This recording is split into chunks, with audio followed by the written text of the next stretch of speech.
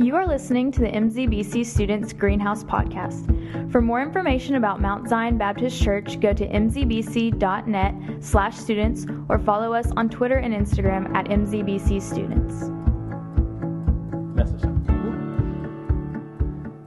As stated earlier, we're continuing our series. This is actually the last night of our 11 Verses of the World. If you've been paying attention or been here the last couple weeks, we've been talking about the disciples.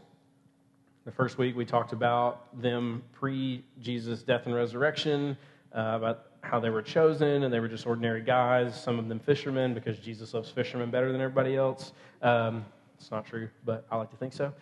They were ordinary guys, but they got to do some extraordinary things. And then last week we talked about some of those extraordinary things, a way that those 11 quickly turned the world upside down and completely changed the world. We saw that map that showed them going out from everywhere and basically covering most of the world. The U.S. wasn't there because, whatever. But they had not learned to travel that far yet, I guess. I don't know. Anyway, they basically changed the world at that time, starting with just those 11 people, because of the power of the Holy Spirit and the way God used them, even though they were just ordinary dudes. Tonight, though, I want to tell you a story. You can open up to Acts chapter 8. Most of it, I'm just going to tell you the story, and then we'll just read a few key sections of it. But our story tonight has a deacon, in church we have deacons, dudes who like to meet together and pray and do awesome stuff and be servants of the church. So it has a deacon, has a magician, has some of the disciples, and an Ethiopian. Kind of sounds like the start of a bad joke, but I figured the adults would get that. My wife was the only one that laughed, so I think I've just turned her into my humor liking. So anyway, let's get in. So the chapter 8 starts giving us some context here, and there's this guy named Saul. A lot of you who've been around church for a little while, you know that this Saul, in just the next chapter, is converted to be a Christian. And his name changes in Scripture from Saul to Paul, and there's lots of things with that, and we're not going to get into that. But when this chapter opens, he's still Saul. He's still a religious leader in Judaism, and he still hates Christians. It says in the first few verses that he was going home to home and dragging people who profess Jesus out of their homes, beating them, putting them in prison, and even killing some of them. Hated Christians. So this is the backdrop of where our story starts. And then enters Philip, not the disciple Philip that we talked about the last couple of weeks, but this deacon in the early church in Jerusalem. He gets real fired up. He's like an evangelist at heart. One of our deacons around here that's like that is Glenn Sanders, if you ever know him. He's an old, skinny, military dude. Loves Jesus and wants everyone to know about Jesus. Literally has this phrase that he says all the time. He's I don't care how we tell people about Jesus. If we need to set off smoke bombs to get people to love Jesus, I'll go buy them. I mean, dude loves Jesus. That's Philip. He's man, I want people to know Jesus. I want to go tell them. All right. And so he makes his way from Jerusalem on up into Samaria. If you know anything about the culture in this day, people who live in Jerusalem and people who live in Samaria don't like each other. I mean, hate one another. It was a big war between them, a lot to do with religious stuff and different things. But he knew that they needed Jesus. So he goes up there and he starts sharing the gospel, and people start becoming Christians, and he's baptizing them, and it's going real well. It's really awesome. And then enters Simon the magician, not either of the two Simons that are disciples. Apparently, a lot of people had the same names back then. Kind of happens today, too. Everybody is named Emma or Jessica, right? It just happens. I'm really thirsty, and I'm not sure why. So I had sinus junk the last few days, and so I can actually hear you guys better than myself right now. To me, it's all weird. So I'll kind of off a little bit, but that's all right. So in the story, so enters Simon the magician, comes in, and he's not necessarily a magician in the form of Collins that we just watched on the video. He's not like doing street magic and like has a stage and he's like, like doing illusions and stuff. It was more like sorcery type magic. We would equate him to like modern day like healers and things like Benny Hinn, if you know that name, like people who sell their supposed gifts for profit. That's more along the lines of who this guy was. He was a magician in biblical terms. That means like sorcerer and con artist. Really, is what he is, a con artist. And so he meets Philip. And he hears the gospel, and it says he believed. He believed the gospel, and he was baptized. And you think, oh, that's really cool. Hold that thought, okay? But what's initially cool about that is that he was really well known. It says in there that the people around there even equated him to being maybe a god, maybe like a lesser kind of god, almost like demigod sort of thing, if you're familiar with Greek mythology. Like he was really popular, and people loved him. People paid lots and lots of money to him for whatever magic that he did in that time, okay? And so like him believing in Jesus was kind of a big deal. And so anyway, he believes in Jesus. He's baptized. Philip's still hanging out, evangelizing, telling people about Jesus. They're becoming Christians. He's baptizing them. And word of what Philip's doing, or how successful he is being, gets back to the church in Jerusalem, which is the first church. Okay, it was in Jerusalem, first Christian church, not the First Baptist Church of Huntsville. That wasn't the first church ever. Sorry, even though it says first. Okay, so the first church ever in Jerusalem, the leaders get word of what is going on in Samaria, and they say, well, we need to get some people up there and help. And so they send two disciples, a couple of our disciples. They send Peter and John. And there's this weird, I want everybody paying attention, okay? If you go back and read this chapter, which I think everybody should read the book of Acts. I mean, you should read the whole Bible. But the book of Acts, there's some really cool stuff in here about whenever the Holy Spirit entered the scene and the way that we know him now. The Holy Spirit has always existed, but he didn't play exactly the same role before Jesus' resurrection that he does now. And so in this chapter, you see this point, excuse me, you see this point where he's transitioning from not being around the way we know him to being around the way we know him, where he lives in our heart. Whenever you become a Christian, he comes upon you, and he lives in you, and he guides you and teaches you and comforts you, all those things that the Holy Spirit does. Now, he was still transitioning into that role. Sounds kind of weird to say, but he was. And so if you read the story, it actually talks about whenever the leaders find out that all these people were believing in Jesus in Samaria, they're like, oh no, they don't have the Holy Spirit up there yet. We need to send a couple of disciples up there and so that they can get the Holy Spirit, right? And so you think that's kind of weird because what we believe and what the rest of the Scripture teaches is that whenever you become a Christian, right then the Holy Spirit lives in you. You have the Holy Spirit right then. And that's completely true. But this is that transition period, okay? The Holy Spirit's still kind of coming into fruition, to fulfillment. And so that's where Peter and John, they ride up into Samaria, and they start praying over people and doing the laying on hands, which we in Baptist world think is weird. It's not if it's done right, okay? So they do this. Everybody starts to receive the Holy Spirit. And then there's healings that happen. There's these miracles and all this stuff. And Simon, the magician, he gets real intrigued. He sees all these miracles happening, people being healed and this stuff. And so he goes up to Peter and says, hey, Pete.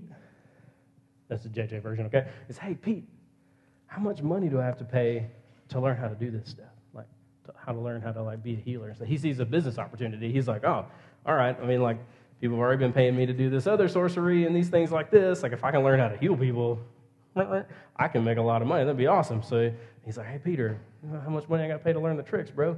And Peter says, man, if you're asking that question, then you're not really a believer. You don't get it. You've missed the whole point. You've missed the whole point. Like, you say you believe in Jesus, you're even dunked in water, right? Because baptism, the word literally means to immerse, to submerge in water. It doesn't necessarily say to bring them back up, so maybe we've been doing baptism wrong. I don't know. Anyway, that's a joke. That's a joke. Anyway, so he's said he believed in Jesus. He's been baptized. But then Peter's saying, look, man, If you're asking that question, you're not a Christian. Like, that's one of those, like, you've missed the whole thing, and you don't really understand what's going on, and you didn't understand what you were believing in. You didn't understand, that relationship didn't actually begin. And there's some, Simon's like, well, I don't know, and then the story kind of ends with that, with where we just see that Simon didn't really get it. He didn't really understand the gospel. He was using it for selfish gain. He wasn't really using it for what he didn't truly believe in the way that we talk about believing. And we'll dive into that a little more in a second. And so the story shifts. Excuse me. The story shifts now. Philip, remember this deacon, just a normal dude, Philip, an angel shows up and says, hey, and this is where I want you guys to look. We're in verse 26.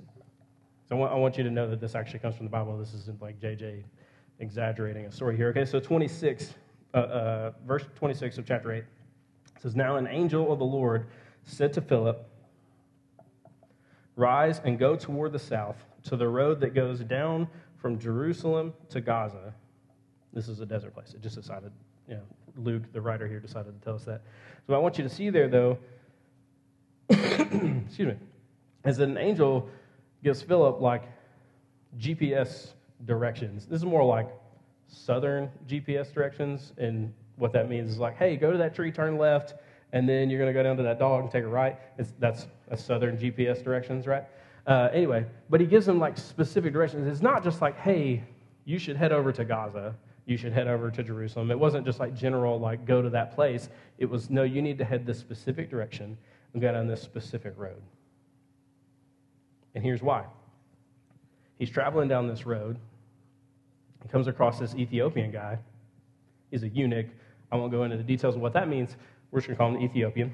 So this Ethiopian guy on a chariot, and he sees him reading. And he's like, okay, cool, that guy's reading. And then I want you to see this too, okay? Where are we at? Verse 29. Skip down a few verses. Once again, so he's on this road, and verse 29, and the Spirit, the Holy Spirit, said to Philip, go over and join the chariot. So this Ethiopian guy has this scroll, like, they read things in scrolls back then, so he's like, has this scroll. Philip can see that the scroll is actually the book of Isaiah, what we know as the book of Isaiah, the Old Testament book. There's a prophet in the Old Testament. And at first, I imagine Philip's like, oh, cool, that guy's reading Isaiah. That's awesome, right? And the Holy Spirit's like, hey, go join him. Like, go hop on his chariot, join him. And he's like, I don't know, that dude's reading. I don't know. No, Philip didn't do that. He was like, all right, cool. And he goes over and, like, hops on this guy's chariot. And he's like, hey, do you understand what you're reading? And the Ethiopian goes, why would I? And nobody showed me. Like, nobody's showed me, nobody's guided me to know what I'm reading. And so let's read what he was reading. It gives us a little excerpt out of Isaiah here that he was reading in verse 32. If you jump down, most of your Bible should have it segmented out here. And it says, like a sheep, he was led to slaughter, and like a lamb before its shearer is silent. So he opens not his mouth. In his humiliation, justice was denied him. Who can describe his generation? For his life is taken away from the earth. And the Ethiopian, after they read that section, he goes, now is Isaiah talking about himself? Is the author talking about himself, or is he talking about somebody else? Now, if you know who this is about, this is what we call a softball, right? I mean, to a guy who's trying to tell the Ethiopian about Jesus, this specific passage is one of the prophecies of Jesus. And so the Ethiopian goes, hey, is this about the writer, or is this about somebody else? Who's this about? Softball. And so then Philip goes, boom. All right, so, well, that's about Jesus, this guy who was the Messiah, and then goes into the gospel and explains this to him, and the Ethiopian becomes a Christian right there in his chariot riding along this road. So the angel that gave Philip GPS coordinate directions, knew that this Ethiopian was going to be on this road, he was going to be reading the scroll, and that Philip needed to be the one to come along. Now, the story gets crazier, okay? Here's an example of some of the crazy stuff that you'll find in the book of Acts that are just fascinating to me. So they're riding along in the chariot. Apparently, Philip had mentioned baptism at some point because, that's the first step that you take as a believer to publicly show the world, like, hey, I'm following Jesus now, is that baptism. So they're riding along, and the Ethiopian sees water, and he says, hey, there's water over there. Can you baptize me? And Philip's like, absolutely, we can. So they stop the chariot, they go over, and they get in the water, and he baptizes the Ethiopian. And as soon as he comes up out of the water, Philip disappears. Like, full on, like for real, teleports out of there. I'm not making this up. Look, go to 39, verse 39. And when they came up out of the water, the Spirit of the Lord carried Philip away, and the eunuch, the Ethiopian, saw him no more and went on his way rejoicing. But Philip found himself in, however you say that word, because I don't care to figure it out at the moment, and then he goes on to sharing the gospel. Okay, so Philip baptizes this guy, they're getting out of the water, and then all of a sudden he just vanishes. It doesn't give us like the Ethiopian's response to that or anything.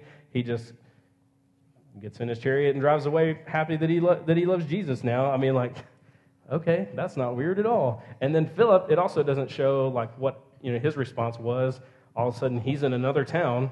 Like, I was just on a road with this Ethiopian guy, and now I'm in this town. Well, I guess I'll tell people about Jesus. And he just goes on sharing about Jesus. This is crazy. This is actually not the first time in Scripture this happened. I can't remember. There was a prophet. What's the name of the prophet? Do you remember, Jess? That actually got picked up by his hair by God and like moved to another location and dropped. I'll have to find that and let you guys know where that's at. It's a really crazy story too. God works in some weird ways. But in some cool ways. Sorry.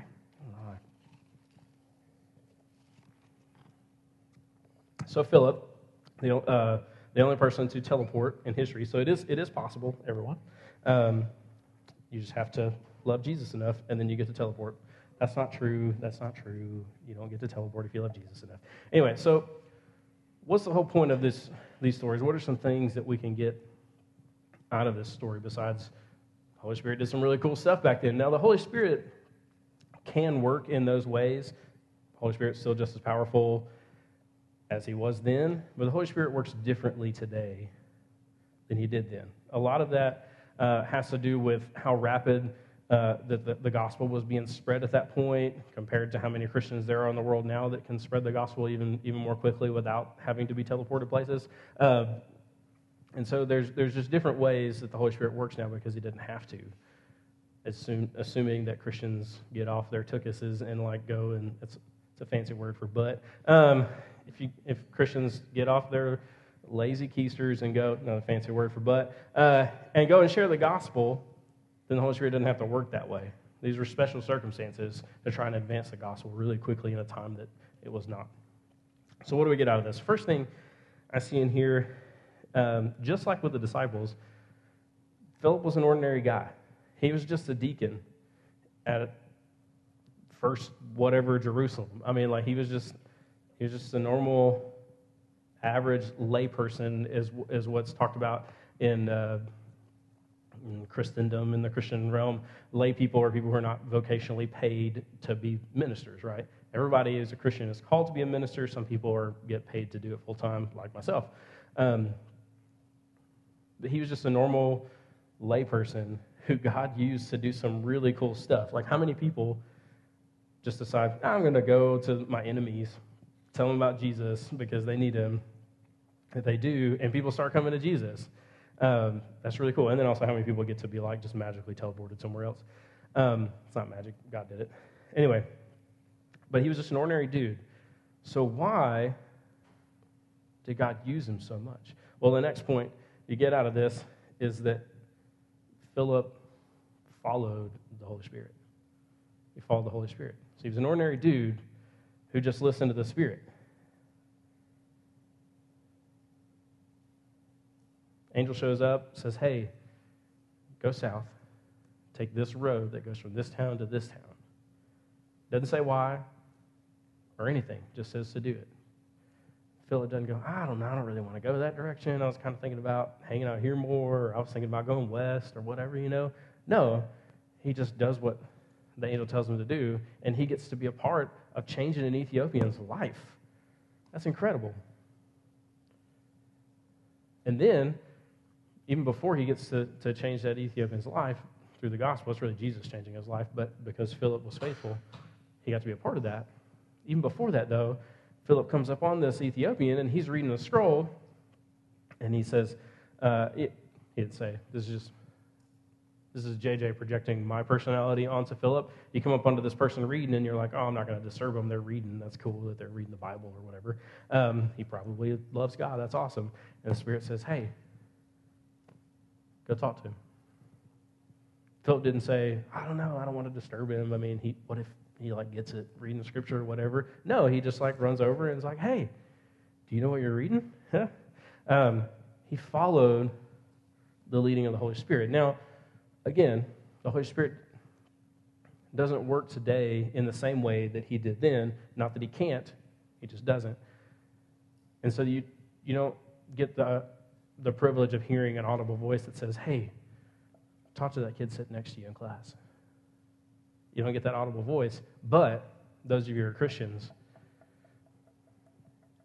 chances are you've been in a situation, you're sitting next to somebody, you're walking next to somebody, and you just feel something, and you think, man, I need to talk to this person. Or, man, that person, I need to invite that person to church. You just feel something that compels you to talk to those people. That's how the Spirit works a lot of times in our time today. That's how the Spirit works a lot of times in our day. And then the last thing I see in this story that I think we can draw from tonight is that Simon, the magician, he believed the facts. He believed with his mind, but not his heart. He believed the facts of the gospel. He was like, oh, Jesus, that guy that I've heard about, he died on the cross. That's cool. Apparently he came back to life. That's awesome too. Was even baptized. But you see in his interaction with Peter that when the scripture says that he believed, that's the head knowledge type belief. If you were in contemporary worship a couple weeks ago, Britton talked about this. There's a difference in the base definition of believe, which is to have knowledge, to know, to believe the facts about something, and then the overall usual meaning of the word believe in Scripture, which is to add faith to that. Whenever you believe in Jesus, it's not just, oh, that guy existed. Because the Scripture says in another place that the demons believe in Jesus, and they shudder. Even the demons know who Jesus is. They know the facts of the gospel.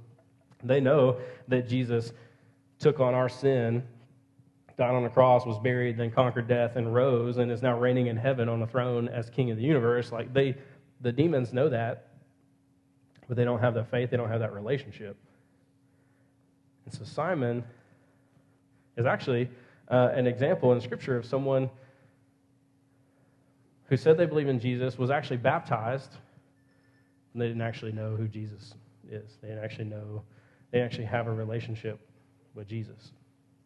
Everybody thought, oh, he said he believes in Jesus. I saw him be baptized, but he didn't actually have a relationship with Jesus. Now, there are some outside history books, when I say outside, I mean outside of Scripture history books that allude to a guy named Simon that was in this region that did sorcery and that kind of stuff, that actually fought against Christianity and that kind of thing. And so we don't know the rest of Simon's story from Scripture, and we don't know 100% that that's that guy, but there's a chance that he realized he didn't really believe in Jesus too, and then started working against Christians.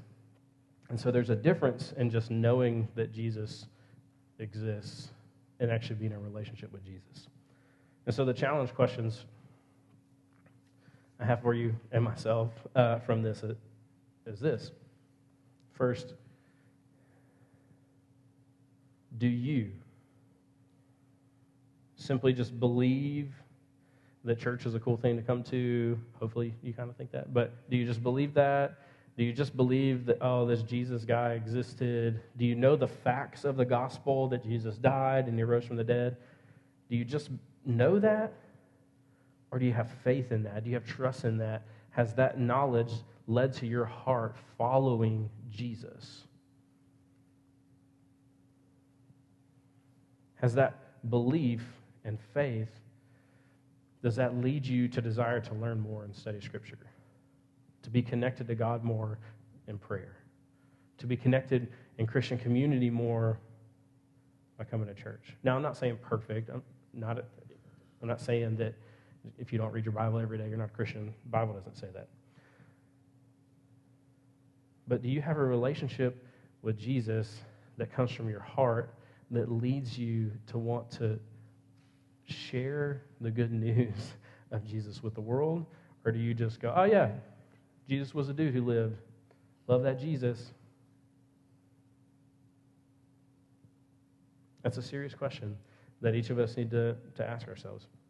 And then lastly, if the answer to that is yes, like I'm in a relationship with Jesus, I don't read my Bible every day, but I try and I want to know more and I want to love Jesus more and I want to love the world around me more. If that's your response, the question for you is, are you following the Holy Spirit's leading? You're walking in the hallway next to somebody or whatever circumstance you find yourself in with somebody, maybe somebody in your own home, and you feel that nudge in you that says, man, I need to talk to that person about Jesus, or I need to invite that person to Greenhouse. Are you following that leading, or are you allowing yourself to talk yourself out of it? I personally allow myself to talk myself out of that kind of stuff a lot. Even today, I'll be like, oh no, that person's reading, or that person's doing whatever. I'm not going to bother them. I've just not followed the Holy Spirit. And there are times that I don't get used by the Holy Spirit in really cool ways because I'm not following the Holy Spirit. Philip, we wouldn't have these cool stories, these real and cool stories about Philip if he didn't follow the leading of the Holy Spirit. If you're a Christian, if you're in a relationship with Jesus, are you following the leading of the Holy Spirit? Let me pray and then we'll go into small group.